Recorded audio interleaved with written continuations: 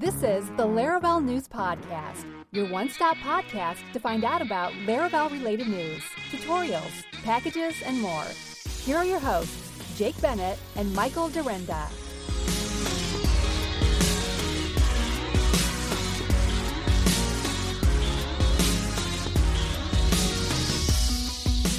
Hey everybody, welcome to episode 127 of the Laravel News Podcast. My name is Jake Bennett, and with me, as always, is the wonderful, the brand new dad for a second time, Mr. Michael Dyrynda. I'm twice the father I was the last time we spoke. We need to have like an applause meter, or like applause, like a little soundboard.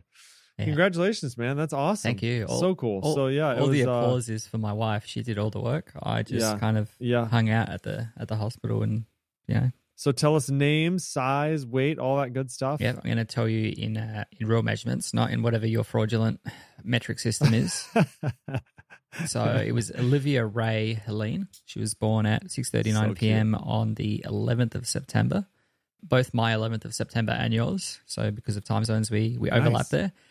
She was nice. Look at that. 2.71 kilos and 49 centimeters. So she's a little bit longer than what Eli was. So 5 centimeters longer and 10 grams heavier. So they're basically, she was a week later. So Eli was born at 35 plus 6 and Liv was born 36 plus 5. So he was a bit earlier. So he had to spend time he was 3 weeks in NICU, but Liv was close enough to 37 weeks that they're like, no problems. So she was a little cool. She was 36.5 degrees Celsius, which was apparently cool. That's the normal temperature for an adult. But they just had it under lights, under the heat lamps, and she's ticking along. She's feeding well. She's sleeping well. She's cool. Rhea had a bit of trouble trying to settle her last night, and she's exhausted, the poor thing. And I said, do you want me to come into the hospital? Of course, yeah. But, we've got Eli at home as well, and we don't want to disrupt his routine and his, sense of normal too much until Mum and Olivia are back home. So, yeah, just playing it by ear at the moment. But, yeah, that's probably the most exciting release that we've seen all year. Yeah. Never mind Laravel 8. I love it. We've got a baby. Yeah, exactly. Dude, that's awesome. And are you going to pick her up today, actually? Bring her back home? We're not going to pick her up today, I think. Maybe tomorrow, but probably Tuesday at this stage, because Rhea had the cesarean. It's more keeping her in the hospital than anything else. So, but she's recovering well. She seems to be recovering a lot better this time around than what she did with Eli, which is good. It was a little bit more about knowing what to expect and knowing what the recovery was like. But she was straight onto the Gatorade, and she chugged like 2 bottles of Gatorade and a jug of water as soon as they took her catheter out. And she's an expert. She knows what she's doing. Yeah, because last time they took the catheter out and then they had to put it back in, and it's not a pleasant experience once you've got the feeling back. So, but oh my. So everything's going well. Yeah. But we need to keep this recording tight because I need to go and visit this wonderful child of mine. So let's talk about Laravel 8, Jake. Laravel 8 or 11.7, Laravel 7.27 first. Which one? Let's talk about Laravel 8 because that's more exciting. Okay, let's talk about Laravel 8. Here we go. Okay, folks, so Laravel 8 has been released. I will say this is probably one of the biggest releases, and I mean, obviously in a long time, but with Laravel 8, it's like there's a lot of really cool stuff in here. So lots of new features. Laravel Jetstream, of course, is a big one. A models directory, model factory classes, which are amazing. There's migration squashing, rate limiting improvements, time testing helpers, dynamic blade components, and many more features. So we like to point out that starting with Laravel 6, Laravel now follows Semver. And so we release a new major version every 6 months. There is a link to the release process if you're interested in knowing how that works. But having said that, let's jump into some of the features here. So Laravel Jetstream is an improvement on the existing Laravel UI scaffolding that was found in previous versions. So a lot of times you'd have this auth scaffolding.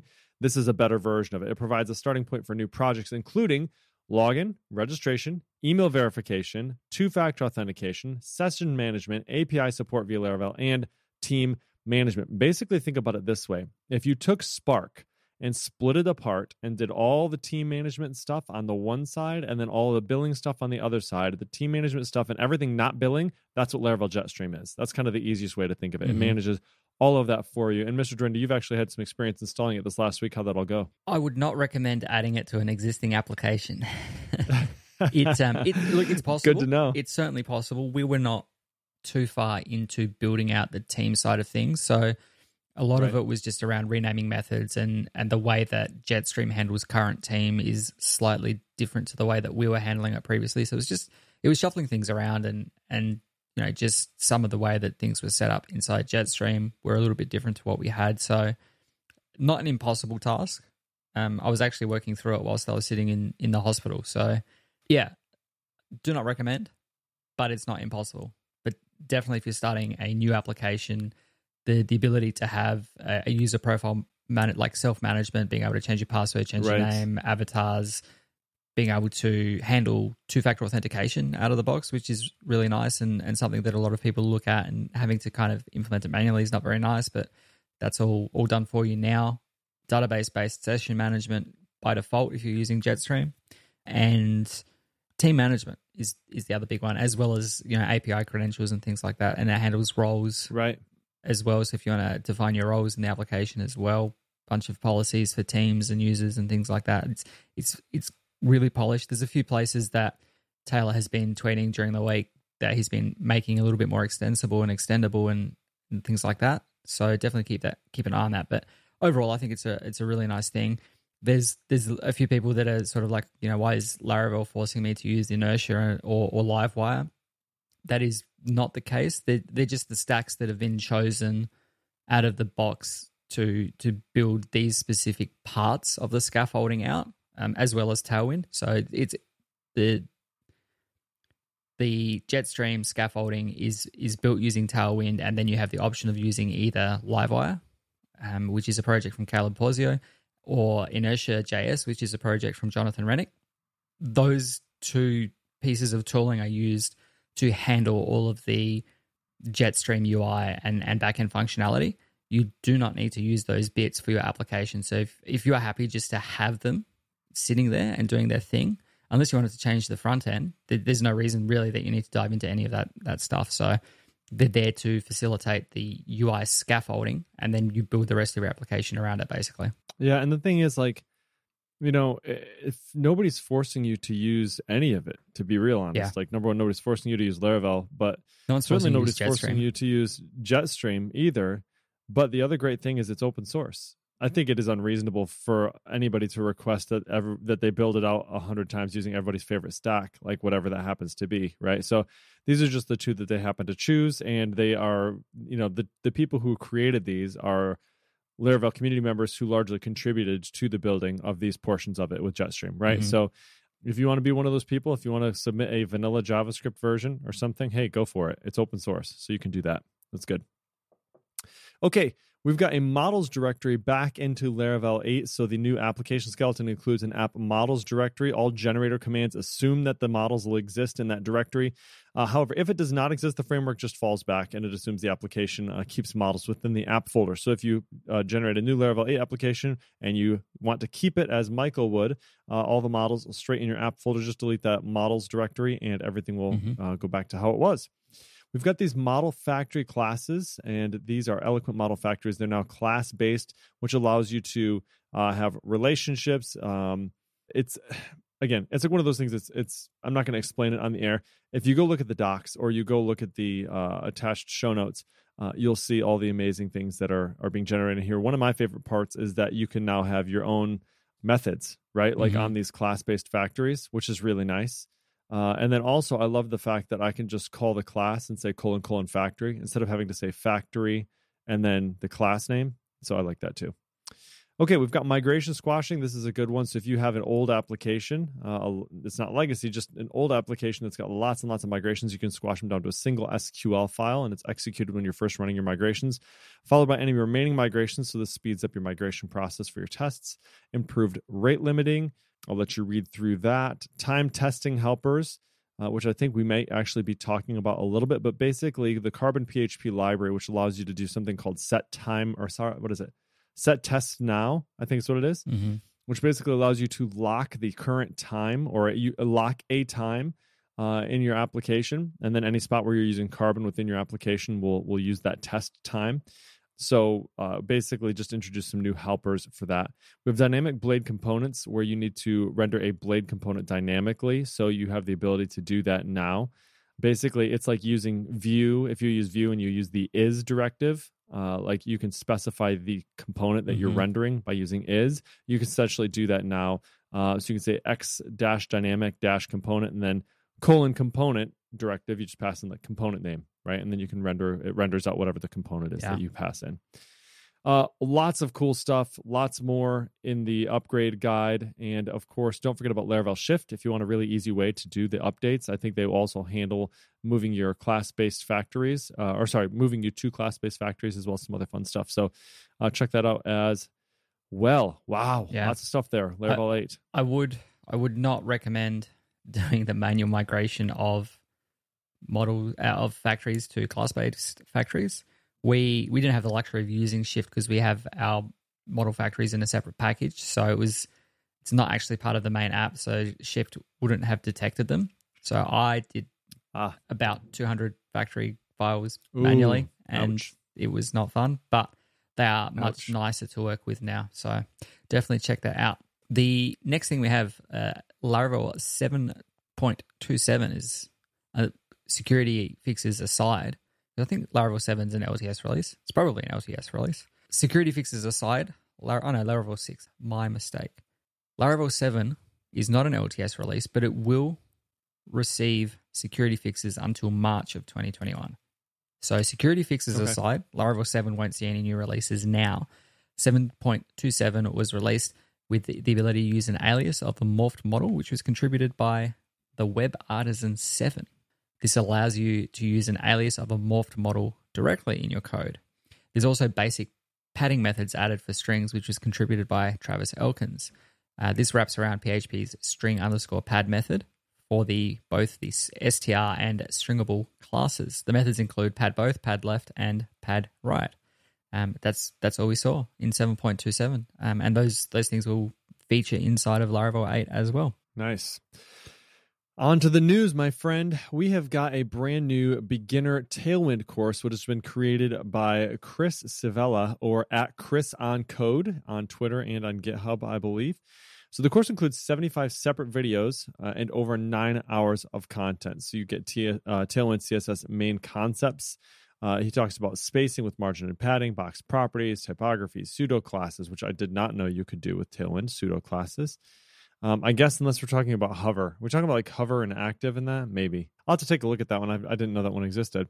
Animations, gradients, layout concepts, lots of good stuff. So if you wanted to start using Tailwind and you're not sure where to start, this course is a great way to go. It's priced at $47, and if you use our special Laravel News coupon, you can get an additional 20% off.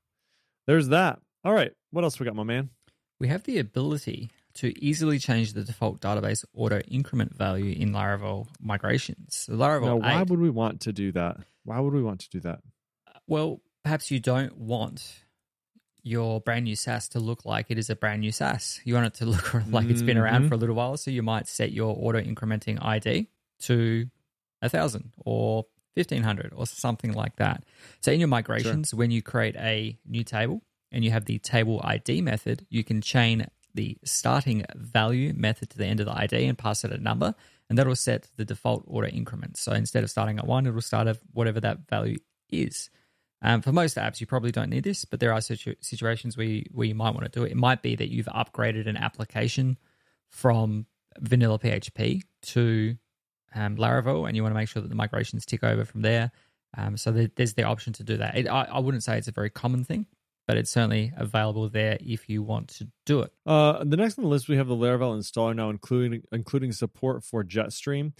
So kind of let's maybe roll that into another one, which is updating the Laravel installer. So installing the new Laravel installer, which basically is what you use to scaffold out a new Laravel project, is really easy using Composer. But if you already have it, that's really only if you have it already. Let's see here. Sorry, I'm reading this and it's not making sense to me. It's really easy to do. I did it just the other day. The latest Laravel installer is going to be essential in your workflow, so make sure you get the newest version. We have a blog post on how exactly to do so, which is really simple. But if you didn't already hear, it's been released, and it's going to include support for Jetstream. So it goes in behind the scenes. Instead of downloading an archive from Laravel's build servers, it does a composer create project. So again, we have directions for how to update the installer. You do your composer require, or if you have some problems, everybody's favorite human, Mr. Paul Redmond, goes through some troubleshooting steps for uninstalling, reinstalling, updating the global composer JSON file, verifying your update, all that good stuff. So that is all in there, but one of the items that he wanted to talk about as well, which is the Laravel installer, includes support for Jetstream, which is, as Michael mentioned previously, also has support for either Livewire or Inertia. And then it asks you a couple other configuration questions, such as will your application use Teams, et cetera, and goes down the list. So there you go. That's that for the new Laravel installer. One thing that is important to know about the new Laravel installer is that because it's shifted from downloading the zip archive from Laravel build servers to using a composer create project, those are actually hosted on Laravel servers. If you do not upgrade within the next month or two, I don't think Taylor has set a specific date, but once those servers are shut down, if you are using the older version of the Laravel installer, you won't, it just won't work because there'll be nothing to download from. So using Composer Create Project is the way to go, and that will pull things down directly using Composer. It'll pull down from GitHub and get you all set up and running. So definitely check out the instructions to update if you haven't done so, and certainly install it if you haven't got it on your computer already. Nice. All right. What else we got here? Blade UI Kit. Yeah. Hit it. Blade UI Kit is it's been in development for a couple of months from Dries Vints, and he's been testing and fine-tuning, and he's now finally released this package publicly. Blade UI Kit is a set of renderless components to utilize in your Laravel Blade views, and in all essence, it is a collection of useful utilities connecting the dots between different parts of the tool stack, so the Tailwind, Alpine, JS, Laravel, and Livewire. It is made for Blade, which is Laravel's powerful template language. By default, Blade UI Kit ships with components like a countdown timer, markdown and rich text editors, an avatar generator, form inputs, markdown to HTML converters, date and color pickers, and a whole lot more. So basically, Laravel's default alert snippet that is in the UI scaffolding is essentially an if statement wrapped around a div class, alert success, and all of that kind of stuff. In Blade UI Kit, this is turned into a Blade component, and you can just reference it as x-alert. So the HTML attribute is x-alert, and you just pass it the classes that you want to paint that component with. It abstracts the implementation detail away from your views. It keeps them, slim, tidied down. If you've ever used Vue components, it's the same kind of thing. Blade components are certainly being used a lot more, and they're a lot more powerful in Laravel 8. So it's easy to nest them and pass attributes down from your application into the components, so you can build them up. So in the application that we're building, we have got, in an application that I've got at work, we have wrapped the form input components that are shipped with Blade UI Kit, which are renderless, so they don't have any opinions about style. We've wrapped them in our own application-specific ones, and we apply our Tailwind classes to that. So that passes down, so you can keep everything nice and tidy. It allows you to automatically set the ID and the name and the type and all of that kind of stuff, and preserve all of your class definitions and your style definitions in one place without having to do the boilerplate code of creating the actual input itself. So definitely check out the show notes, which will have the blog post in there, which also links to an example Laravel project that makes use of some of the components in the Blade UI Kit. It's still early days for Blade UI Kit, meaning that there's probably still some design flaws and things that need to be changed and fixed in future, but it's definitely a solid starting point if you're looking at getting up and running with some Blade UI components. So check that out, and thanks to Dries for putting that together. Nice job, Dries. Looks really good. We talked about time traveling a couple times. We're just going to give some specific examples here. So this is a small helper feature that's coming to Laravel 8, and it's the ability to fluently time travel in your tests. So it allows you to test easily for things like what happens when a free trial ends or the next billing date comes around. So there's a quick example that Nuno shared on Twitter. In your test, basically what you would have had to do previously is carbon/carbon : set test now, and then you'd have to pass in an actual date time string. Or you could say, you could get a new instance of carbon and say add 5 minutes to that and pass that in as the set test now time. You could do that, and that's fine. But it wasn't it didn't look super great. And if you didn't know what in the world it was doing as a person coming in from the outside, then it wasn't very helpful. So what you can do now is very simply in your tests, just say this travel 5 minutes, and that will push you 5 minutes into the future. Or this travel 1 year, and that will push you 1 year into the future. Or this travel 2, and then you can pass in an actual timestamp, such as user trial ends at. Right, so they'll push you to that exact timestamp, and then you can see exactly what would happen in that case. So, for example, you might go get a dashboard route and assert that you can see that your free trial is expired, right? So it makes your tests very fluent, makes it very obvious exactly what you're trying to do, and so that's pretty awesome. I will just, it's not really a caution. Laravel uses Carbon underneath the hood for nearly everything, but if you happen to not be using Carbon for something, it's not going to work. This won't work for that, right? So if you're just using manual date times somewhere, this won't work for your code to be testing because it won't affect those vanilla date times. It won't do anything with it. It only works if you're using Carbon, right? So it's a little bit of a push, I think, from the community just to say, like, hey, let's do this. Let's adopt Carbon as like the thing that we're using. It is better for sure. So do that if you're not already. Yeah. Okay. On to packages. Packages. Managing environment variables with a new package called Echo. Echo allows you and your team to effortlessly and securely share non-production environment variables without the overhead of setting up any dedicated secret servers. So this is a package by Adam Campbell. He's at Hot Meteor on Twitter. And by design, the package isn't meant for production secrets, but it does provide an easy and secure way to share variables with other project maintainers without the need to set up any of the third-party secret management for development. It works by storing a local vault file to permanently store any environment variable you don't want to lose. In the repo, the package provides a remote.echo file in the root of the repo, and this is comprised of shared encrypted keys using the same strategy used by GitHub for safely storing unique key value pairs. Once you have the initial setup completed, you basically just go echo env:fresh, and then you can push and pull your env file from the .echo using env:pull and env:push. So if you've ever used the Laravel Vapor CLI, it's a very similar concept to that. It seems like a useful thing, especially if you're in a team, rather than having to copy and paste keys in Slack or send emails backwards and forwards and things like that, which I know, and you've obviously done it as well. This is just a nice way to keep everyone in sync with those credentials. You don't have to worry about giving people access to applications, SendGrid or whatever mail provider you're using and things like that to give them keys. You can just say, here are the test credentials in this file. Just pull them down as you need them. So definitely check out the README for further details and how to switch between GitHub organizations and things like that.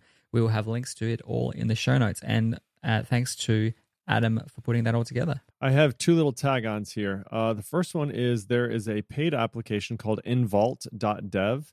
envault.dev, which we've talked about on the show before. This one that we've just talked about, Echo, is specifically not for production secrets, right? Not for production environment variables. So that's fine, and that's great, and that's how it was designed. If you needed to manage production level ENVs, envault.dev might be a good option for you. It's $24 a lifetime, pay once, use it forever.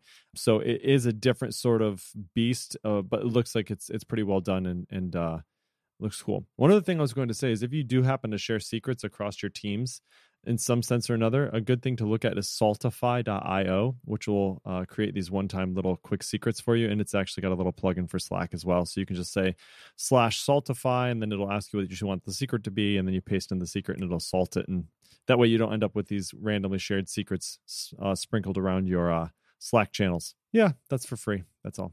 Okay, let's see here. Manage Laravel assets in cloud with Lasso. So this is an interesting package as well. These are actually two really well-done packages. Like they've both got like branding and everything around them. They're not just a GitHub repo. So Lasso's got like this really nice web page. It's Sam, and I actually just messaged him. I think it's Carrie. Yeah, C-A-R-R-E. Yeah. What it does is it aims to make your development life easier by compiling and storing your Webpack assets in the cloud. So when it comes to compiling assets, you kind of have two sort of options. You can either compile locally and push them up with your Git commits. But what you end up with that is you end up with lots of merge conflicts. Anytime you push something and somebody else has compiled after you or whatever, there's always nasty merge conflicts. You got to deal with those, which is really annoying. or you have to do it in the cloud during deployment. Sorry, probably not during cloud. That's not in the cloud. That's not probably not the right way to say it, but during your CI, right? And you have to compile them on the server. And that's fine, but sometimes it can take freaking forever for your deployments because you have to download everything if you don't have any caching setup or something like that. So what Lasso basically allows you to do is kind of get the best of both worlds, where you can compile locally and then you can push those assets up using Lasso Publish. And that will send those values up to a cloud-based storage. And then in your deployment, I think you say Lasso : what is it? Sync or something like that.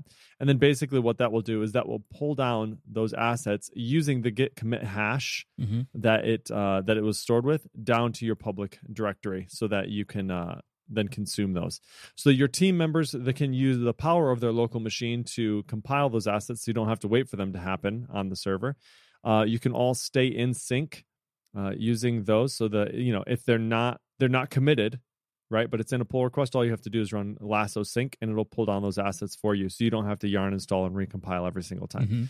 So it's really, really cool. I'm a huge fan. I'm excited to try this out in my own projects. But we actually wanted to have him on our other show this last week, and it didn't work out. But eventually we will, probably. So thanks, Sam. Great job on this. Looks really, really great, and excited to check that out. Yeah. Okay. What else we got? Another official Laravel package. This is a official one, yeah. Vapor UI Dashboard is an open source dashboard for Laravel apps running in Laravel Vapor. It provides a beautiful dashboard within your Vapor-powered application that allows you to monitor your application's logs and failed queue jobs. So this is a package built by Nuno Maduro. I think it's the first real piece of work that he's done since starting at Laravel. Application and logs in Vapor are sent to CloudWatch by default, and you can now search them via the new Vapor UI and further filter by log type, which includes HTTP, CLI, and queue logs. Vapor UI provides a failed job page as well, where you can view a list of failed jobs with the details about the failure, and you can also retry or delete that job. The dashboard is accessible via Vapor UI, and you can lock down the access to that page using authorization gate logic in the package's Vapor UI service provider, which if you've used Telescope or Horizon or Nova, it's a very similar thing. It's just defining a gate in the application, and then you just specify an array of email addresses by default for your users that you want to have access, or you can put in whatever other logic you need in there, so you can check whether or not that user has a specific permission or whatever, and allow them through. So I've been using it a little bit, and it's a lot nicer than going into CloudWatch and trying to parse through logs and looking in SQS and things like that. So definitely check it out if you're running an application in Vapor. Nuno published an article on the Laravel blog outlining the package itself, including screenshots and an overview of the functionality. So you can definitely check that out. We'll have links to all of it in the show notes. Awesome. Hey, we got one more package we want to go over here, and this is one that is called Finance. It's by Austin Kregel. It's a self-hosted finance app that helps you get a better understanding of your personal finances. It's built with Laravel and Vue, and it's a useful application for looking over your finances, and another open source example of a real Laravel application built with Vue.js. So you can take a look at this just for reference, or you can take a look at it to actually use for your own finances. You can browse transactions, group them, set up alerts, and do other things like that. The interesting piece that I really like about this is that you can actually link your bank's transactions into the app using Plaid. So Plaid is what Slack uses to verify bank accounts. Previously, you have to do those microtransactions where it says, hey, we're going to deposit like 2 amounts less than 10 cents in your account over the next 5 days. And you have to tell us what they are. And it's always a pain in the butt. Yeah. So you can use Plaid, and Plaid has an API that allows you to kind of look at, transaction histories or things like that. It integrates with a bunch of different banks. So you can actually use Plaid to pull down your transactions and sync them into your Laravel app. So pretty cool. So check that out if you're interested in just seeing an example of another Laravel application built with Vue, or if you'd like to use it for yourself. Great job, Austin. Looks awesome. Perfect. Okay, hey man, I know that you are on a time crunch, and we can wrap this one up. Did you have anything else you want to talk about real quick before we finish? No, nothing else. I don't know. It's cool having another baby. I think my tune will change when she's at home. I had 2 nights in a row of 8 hours of uninterrupted sleep. So, there you go, man. I better cut that out before I hope Rhea doesn't hear that. She doesn't need to know that I had uninterrupted sleep. Hey, you know, man, like some babies just start to sleep pretty early. You never know. Maybe like, you know, Eli was a boy. Girls are a little bit different, man. She might actually surprise you. Fingers crossed. Fingers crossed. Fingers crossed. All right, everybody. This was episode 127. Thanks so much for tuning in and hanging out with us a little bit. We'd love it if you'd rate the show up if you liked it, or share it with your friends. That would be amazing. As always, you can find show notes for this episode at podcast.laravel-news.com/127. And of course, if you have any questions, hit us up on Twitter at Jacob and at Michael Dorinda or at Laravel News. Make sure you say congrats to Michael. Way to go, buddy. Thank you. Ree, congratulations, guys. All right, everyone. We'll see you in 2 weeks. Adios.